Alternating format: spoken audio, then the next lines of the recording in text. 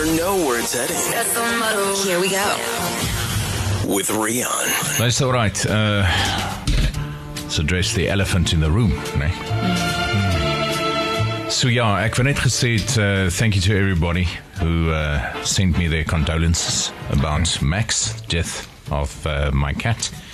Now, I just want to point one thing out. Now, in amongst very sincere people, there'll be people that would take the opportunity, you know, and ask questions like, why did you not do more? Wow.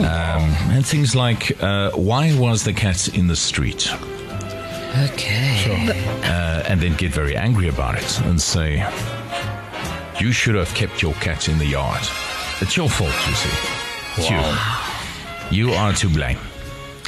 Now, thinking about that, and actually last night I thought, yeah, should I answer this? Shouldn't I answer this? Then I thought, I think I should answer.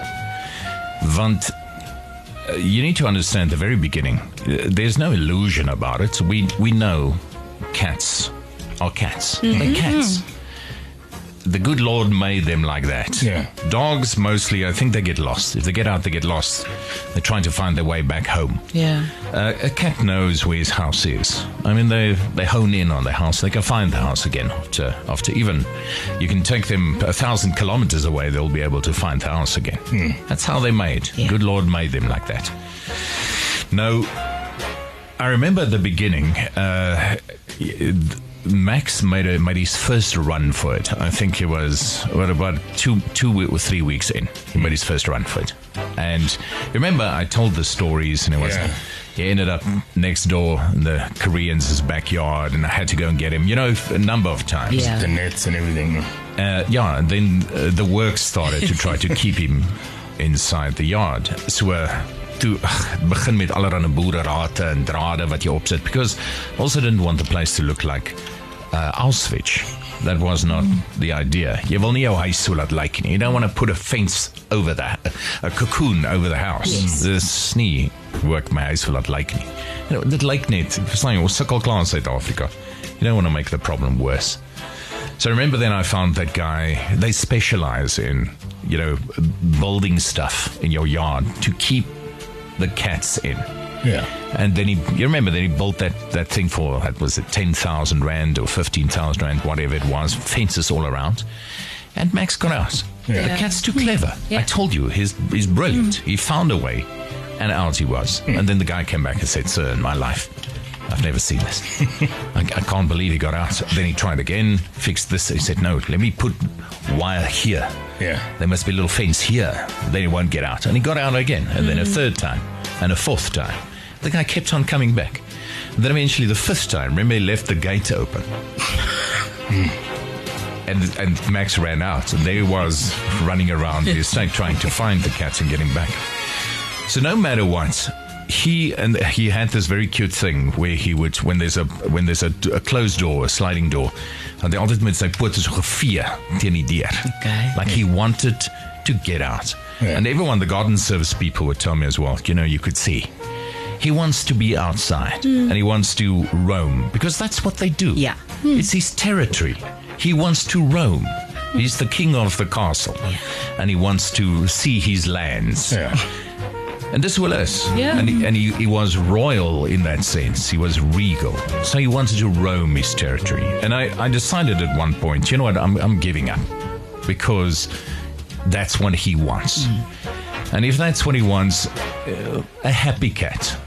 Do I want a happy cat or do I want a prisoner? Like, which one do I want here? Yeah. So obviously there was always the risk that there would be that day. And I even put a thing around his neck, and I wanted to microchip him. And it was a hele moeise story. No one could microchip him. That was a story. You would rip them apart if you tried to microchip him. And took him a collar with his telephone number, and he got himself out of that collar. Wow. He didn't want to wear a collar. He was everyone's cat. He belonged to everyone. So then eventually, when this happened, I said to myself, I wonder if this cat could pick again. Would he have gone for 3.5 years of freedom, or 10 years as a prisoner in a house somewhere? And And I think he would have picked the 3.5 years again. Want dis hoe hulle is katte. Ja. So ek moet nou vir jou sê, you need to think about this very carefully. Like, we enforce upon some of these animals, we enforce our ways upon them. And now they have to live the way we want them to live. So they sit in cages. And they sit in closed rooms, and they sit in little boxes. And dis verskriklik what we do to these creatures. Because they are there for our entertainment. So we want to pet you. Ja. So I will force you to stay where I want you to stay, and you will not be free. Ja. Maar I was not about to do that to my cat. And like I say, if a cat escapes that many times, you got to give him his freedom. You got to say to him, I respect your wishes. Do your thing. Yeah. So I have no regrets. Ek voel glad nie sleg oor hoe ek in my kat se verhouding was en what I did for him nie. And what he did for me nie. Ek bedoel, dis dit. It's over.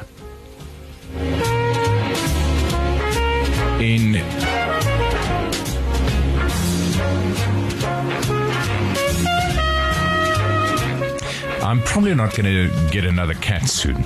I think let's call it a day for now. So if you're looking for cat stories, you're probably not going to hear it from me on this show again. I think I had the best cat. The Scenic Drive with Rian. Weekdays 4 to 7.